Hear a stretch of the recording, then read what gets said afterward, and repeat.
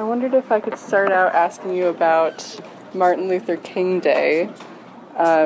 It's, as someone who knew him, it's a day when people tell and retell King's story a lot. I'm curious why you think it's important to continue to tell Dr. King's story.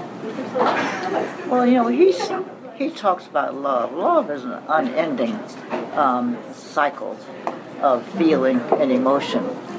And the man was so strongly bent on trying to make Americans love each other. He really wanted all people to love each other. But particularly the country in which we live, it's easier than people think. They make it harder than it needs to be. So I think he lived such an exemplary life. He was consistent, and he was a man who practiced what he preached. That's one of the things I liked about him, that he didn't just preach about love, he actually loved everybody and showed it all the time. I've seen him in situations where to him it makes no difference because he believed that each of us, which is true, each of us was created by God. And underneath the skin, we're all the same. And if you don't believe it, you cut yourself, I cut myself. We both bleed, and the blood will look the same. And we forget that it's as simple as that the blood looks the same. And he loved it. And so I think we ought to honor a man who died preaching, loving, living love for each other. A hope for our country that we could come together as one people. Yeah. What are one or two memories of Dr. King that stand out to you when you think of him? I think there's so many. It's hard to pick one or two or three because I saw him in totality. Mm-hmm. I saw him when he was happy, saw him when he was sad. I think he died of a broken heart. He went to make a statement about war. He had been at home on a particular day, had the television on, and saw them burning little children. He said, now I've got to speak out. See, he was very close to President Johnson, and he knew it would embarrass him if he criticized him. He didn't want to openly criticize him just for the sake of being critical. But when he saw children being burned, he said, I've got to speak. And once he spoke out against the war in Vietnam, he was practically killed off, symbolically. He was killed a year later, but symbolically, everybody walked away from him. He lost his friends, his supporters, his financiers. Everybody just turned against him. And I hated to see that. I saw him in deep despair because of it. Because he said he couldn't understand. How is it my friends don't understand? You expect your enemies to oppose you and criticize you and walk away from it. But you don't expect your friends. You want loyalty and love and support. And he didn't get any of that. So I saw him in absolute despair. And he died right after that.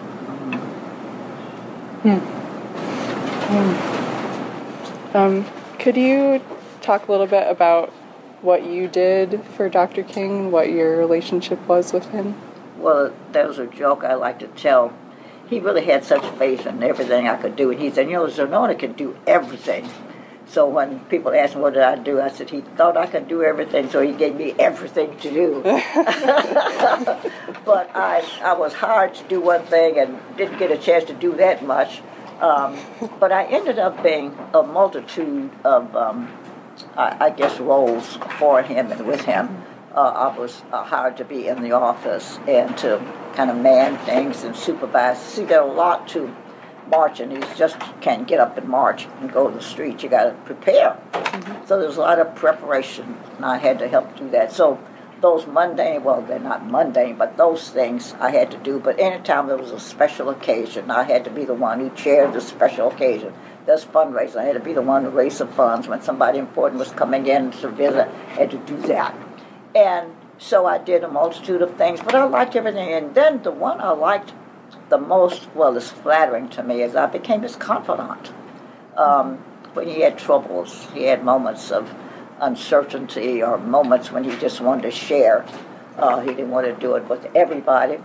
And so I was the person he entrusted with his innermost secrets. So that's very special to me. Yeah. What are some of the things that you learned from being so close to him? What did he teach you? I learned that he practiced what he preached. I've met so many people in my small years of living. I'm only 31, again and again and again. And so I hear people making preachments all the time, and they don't mean a word they say. And people will tell you anything, promise you the moon, do nothing. He was a man who I saw practice what he preached. He preached love, and it didn't matter to him, a poor, broken down man, poor, broken-hearted man, a woman in despair, a child hopeless. It didn't matter. When someone came to him for a plea of help, he'd send them to the right place. He'd take time to counsel if that's what they needed. And there's a joke, and I'm not sure I want you to write about this, but there was a man one day, it's a funny little story. We were walking down the street, and this man recognized Dr. King, and he ran up to him, and he said, Dr. King, I'm glad I saw you had an impediment. He said, I just had some discrimination heaped upon me. Dr. King said, well, what was that? He said, I was turned down for a job. White man wouldn't hire me. He said, what happened? And what was the job? He said, I was applying to be a radio announcer. And because that was a private moment, well, he didn't laugh, I did. And when he laughed, he kind of chuckled. He said, well, we'll have to, racism, we got to keep fighting racism. So he comforted the man by saying, racism is still with us, and we got to clear it. But, everybody came to Dr. King with a problem. Everybody came to him for solace. Everybody came to him to share. Everybody came to him for everything. But he always took time. I don't care what he's doing. He would take time to talk to anybody. And I like that about him, that he just didn't shun people. If someone were laden with a heavy heart, he'd take time to listen. He knew he couldn't solve every problem, but sometimes it seemed that just telling him and sharing with him was lifting some of that burden, and he took time to do that. I like that about him. He never was too busy to take care of somebody's need. Is there any part of Dr. King's legacy that you wish more people talked about? That you think has been maybe forgotten? Or Yes. Loving each other, blacks and whites, is easier than we think. We made it harder than it's necessary. It's very easy to love your neighbor, as they say. If we could just eliminate, maybe blindly, we could be kinder to people, because we can't see what color they are. Color is about to destroy our world. Color. And I still am trying to figure it out. Where and why we have to have the superiority of a feeling when there's no basis for it. Just because someone is white doesn't make you better. I feel pretty good about myself. I'm black and I'm really proud. Because, I know one thing, as you know and everybody knows, we had nothing to do with this.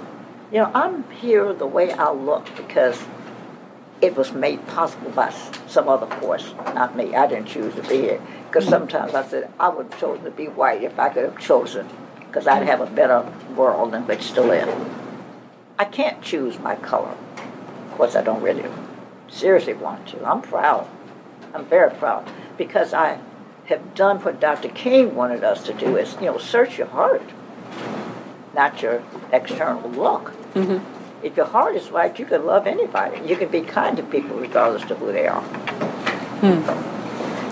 And I don't want to just talk about Dr. King, because I know you also accomplished so much yourself. I wonder if you could tell me a little bit about desegregating the hospitals in Atlanta, because I've I personally never heard that story told.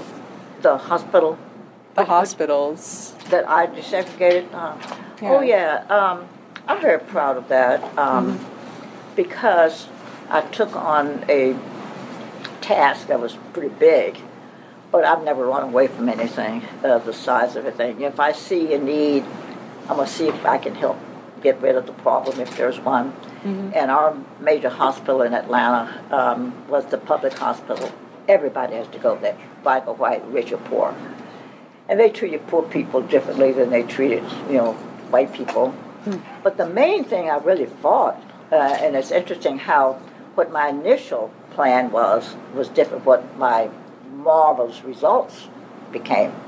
I was fighting for the black doctor's ability to practice in any hospital in the city. They had to practice in this hospital, so it doesn't matter whether the patient had money to go to a better hospital for a better environment. It didn't matter because the doctor couldn't practice. So I thought if we got rid of that problem, then people would have the mobility to get better health care. And I found out in the meantime there were other problems that I took care of too. But the main thing was the doctor's ability to move.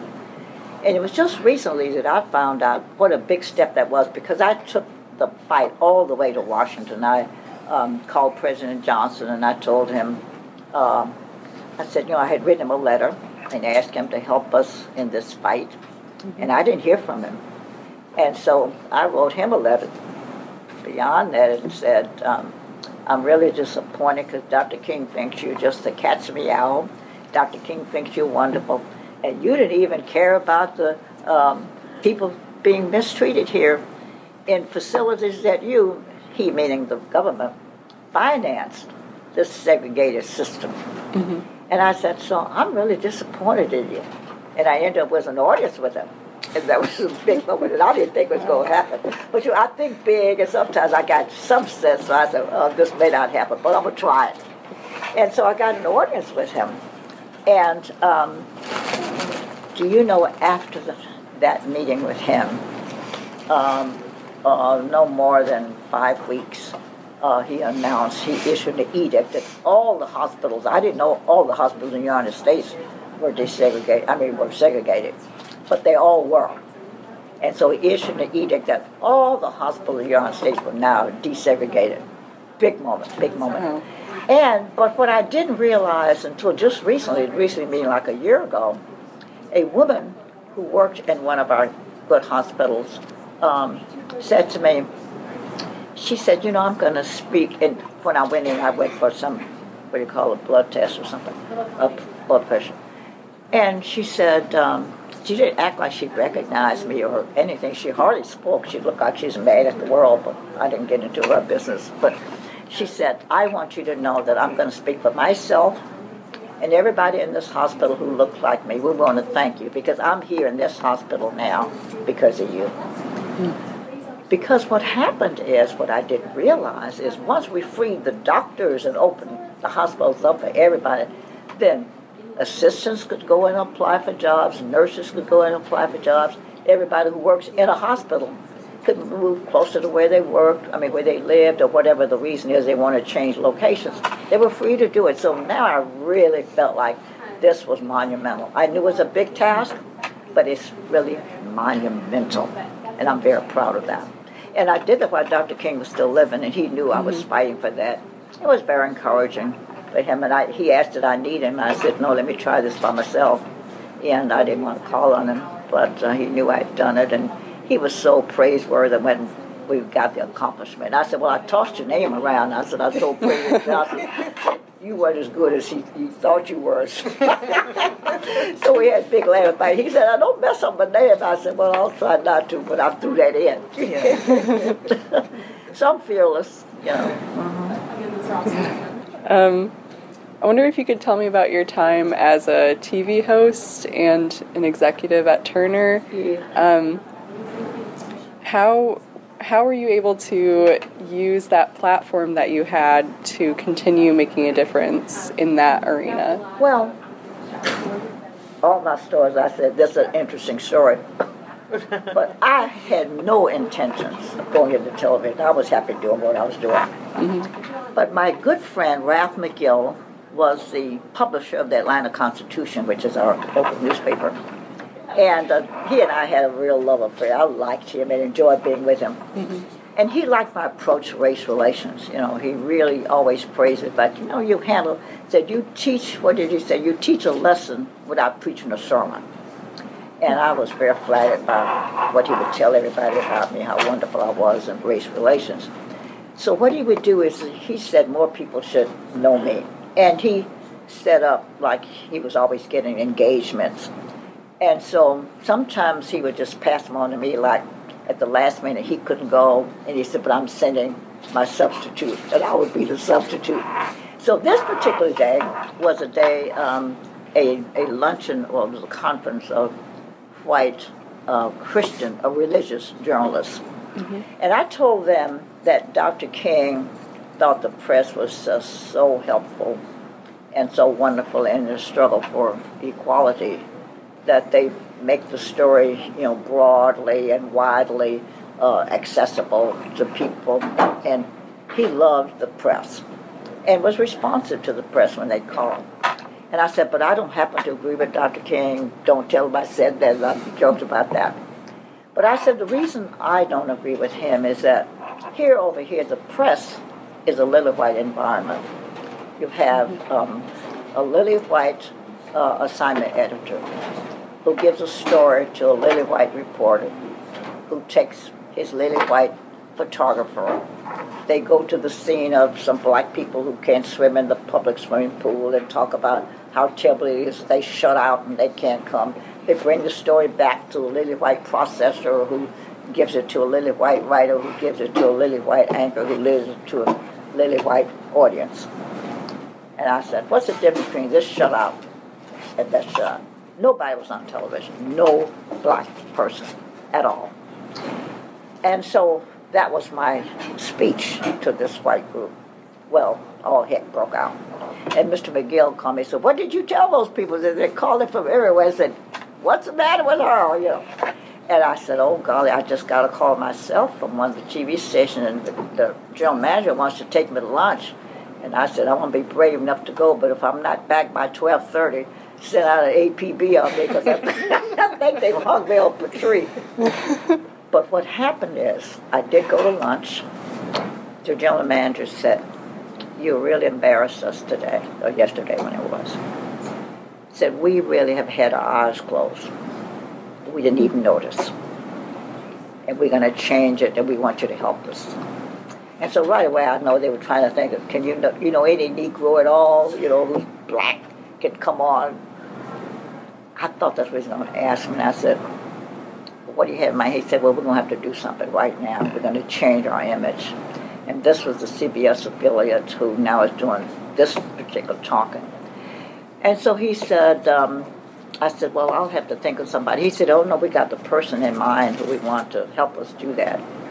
I said, oh, okay, but who is it? And he said, you. Me? I don't know a thing about television. He said, well, we like your style. We like this, we like that. And so to make the story not so long, it ended at that time, the talk show format was the format of the day. Mm-hmm. And so we created a talking format and set it up, and they named it That Means You're on the Clayton Show. And then they wrote about it. It was a huge success. White people responded to me more than black people. It was just a huge success from the first day. And so I became the it. But the best thing about that, not the fact that I had a pretty face, not too bad, of course, but I opened the door into this day, and that was 100 years ago. I opened the door of opportunity. Then we got a black anchor, and then we got a black reporter, and then we got a black processor. You know, everything happened, and now Atlanta's one of the major markets. Mm-hmm. But, of course, things have changed. But I'm really flattered when I go places and people said, did you study television in college? And I said, they didn't even have television when I was in college. But, you know, when I chalk up the kinds of things that just takes courage, get up and do something. There's something for each of us to do. There's something that we can do. And if we'll just be committed to let me help do this, feeding the people on the street. I see people every morning when I'm going to my office, sleeping in the streets. I'm now trying to house them, you know. I can't do everything, and nobody can. But you don't have to do everything. You can save one life at a time. Help one person at a time. Help one bigot at a time. I don't know, you knew about my story of Calvin Craig, didn't you? The Ku Klux Klan. Yes. And that's one of my favorite stories because it's a simple example of a big problem. The man just was wonderful. I had no idea. But he didn't scare me. So I didn't try to make preachments to him. I didn't beat him over the head about you racist, you didn't call names. I didn't do any of that. I talked to him. I just talked about how idiotic his thinking was, you know. And he was going home every night telling his family, oh, that Miss Clayton is a wonderful person. He never told me that. But his friends would tell me, So the day he announced he was coming out, I mean, it was a surprise to me as well. But I think I know, you know, what happened because I know what happened to us as we met every day. I saw him every single day for months. Do you think that's a model for how people can change that one-on-one relationship? Well, I certainly point to that. I don't think that, you know, everybody can do that. I don't know everybody wants to do that. But I use it as an example as I did it. And it, you know, didn't stop the world.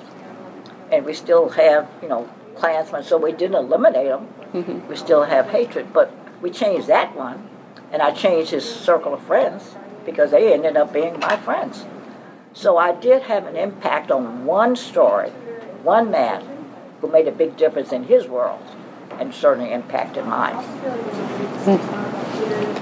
I'm curious what you think the continuation of Dr. King's work looks like today. Where do you think that work is going today? Well, I look at this day, the holiday when it's a day on, not a day off, that Mrs. King started. People come together. I don't think you find many people fighting and kicking and screaming today on the holiday. You see people coalescing. We have marches all over the city, all over the country. We have people cleaning up dirty yards all over the country. You see people feeding people all over the country. You can do it one day, why not two? You know. So I think it's a nice thing to do, and nobody kills. You know, you don't see people killing each other just because you're helping to clean up somebody's dirty lawn, or helping to feed some hungry person, or to clothe some naked man or woman. It doesn't kill you. So if you can do it one day, you can do it two. You know. Yeah. Where do you see work in the area of racial injustice that still needs to be done? I'm sorry? Work in the area of racial injustice. Where are the areas where that work still needs to be done in the U.S.? I don't think we have to pick a place. You know, you can make a difference wherever you are. First, you go where your heart is. Your heart is where you go. So you and your heart are always together. Your heart is your inner feelings. And so wherever you are, you can make your presence be the catalyst for change. Because if it's in you to do right, you'll do right. You know, the bank robber doesn't care nothing about, you know, what his heart says. He wants to rob the bank. He wants to do evil. He wants to do bad. And that's what he goes for. And so people who want to be ugly plan to do that, and it's in their hearts to be ugly. But the converse of that is in my heart to do good. It's in yours. Do good. And so just follow your heart. I think there was a song to just follow your heart. Whatever you feel It's a good thing to do. Just do it. Just do it. Well, thanks, Ms. Clayton. I really appreciate all your wisdom. Thank you. And it's lovely speaking with you. Thank you. So what do you have planned for the rest of the day? I know you're giving the lecture, but Yes. I don't know. They're in charge. Wherever they lead me, they're that's where I'm dragging going. you all over the place, I'm sure. Yes, well, the lecture is at, the chapel, President Spogan is speaking in chapel at 10:30. Mm-hmm. And then her talk is at, then we're having lunch with them. Okay. And then, her talk. And then there's dinner with students. It's a pretty full day. Oh, great. Yeah. That's nice that she'll be able to spend some time with students. Right. That's cool. I give you what you want? Yes, I think so. Okay. Yeah. There is one thing I would like for her to ask to include in the story, if you don't mind. Yeah, of course. And that is the impact you've had on recognizing so many African Americans through the Trumpet Award. Oh, Sure. Yeah. I started a program called Trumpet Awards, and I really got that listening to Dr. King. It was his theory that he didn't feel like all white people hate us because they love to hate.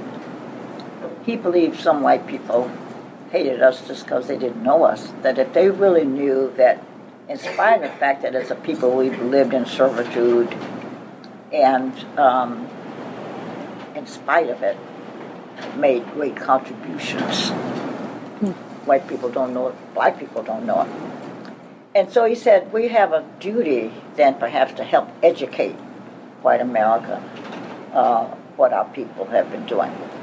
And I kept hearing that ringing in my ears, and that's how I think I framed the project while I was working at CNN, because I had the support of my boss. Ted Turner was very supportive of positive programming. And I wanted to do a program with dignity to tell those stories that have been untold. Mm-hmm. And as a result, we've had, 28, now 29 years of success. But one day, a white woman called me. She was from Mid-America and identified herself and said she was white and had 2 children. And she grew up in a house where her mother and her father both taught her that all black people were lazy. That all black men would rather stand in line to get a paycheck, a welfare check, than to get a paycheck. That all black women would rather have a baby than have a job. So she grew up hating all black people, all, because they told her that. She said, but through this program, she just looked upon it on TV and said we piqued her interest. And she started going to the libraries and started finding out more about black people because she didn't know that anybody made a contribution. And she said she'd learned so much, it just changed her whole world. She said, I have 2 little girls, one is 4 and one is 6, and I don't want them to grow up in the same ignorance I grew up in. So send me the tapes and help educate me further. And I'm a changed person now. Now, that's one story. We had several. But if you multiply those stories that I did hear from everybody in the world, but I'm sure there are a lot of people who felt that way, that we were just here siphoning from the coffers. The traffic light out there. Who could get by without the traffic light? Black person created that. You go to the airport in the world, anywhere in the world, there's a defibrillator designed by a black man, right there somewhere. So if you think you're having a heart attack, you can be saved. Or maybe, possibility. And so we just go on and on and on and on with the discoveries, the contributions of African Americans that white people don't know. Well, black people don't know it either. And so once we learn about each other, Dr. King said he thinks the respect would broaden. And I believe that. Just like that one woman tells the marvelous story, I didn't know that. My parents taught me that black people are lazy. But I get questioned all the time. I go to a party and why do black people all like loud music? I said, I don't know, because I'm black and I don't like loud music. And I don't know what all black people do. Why do black people park their cars on their grass? I don't know, because I don't park mine on the grass.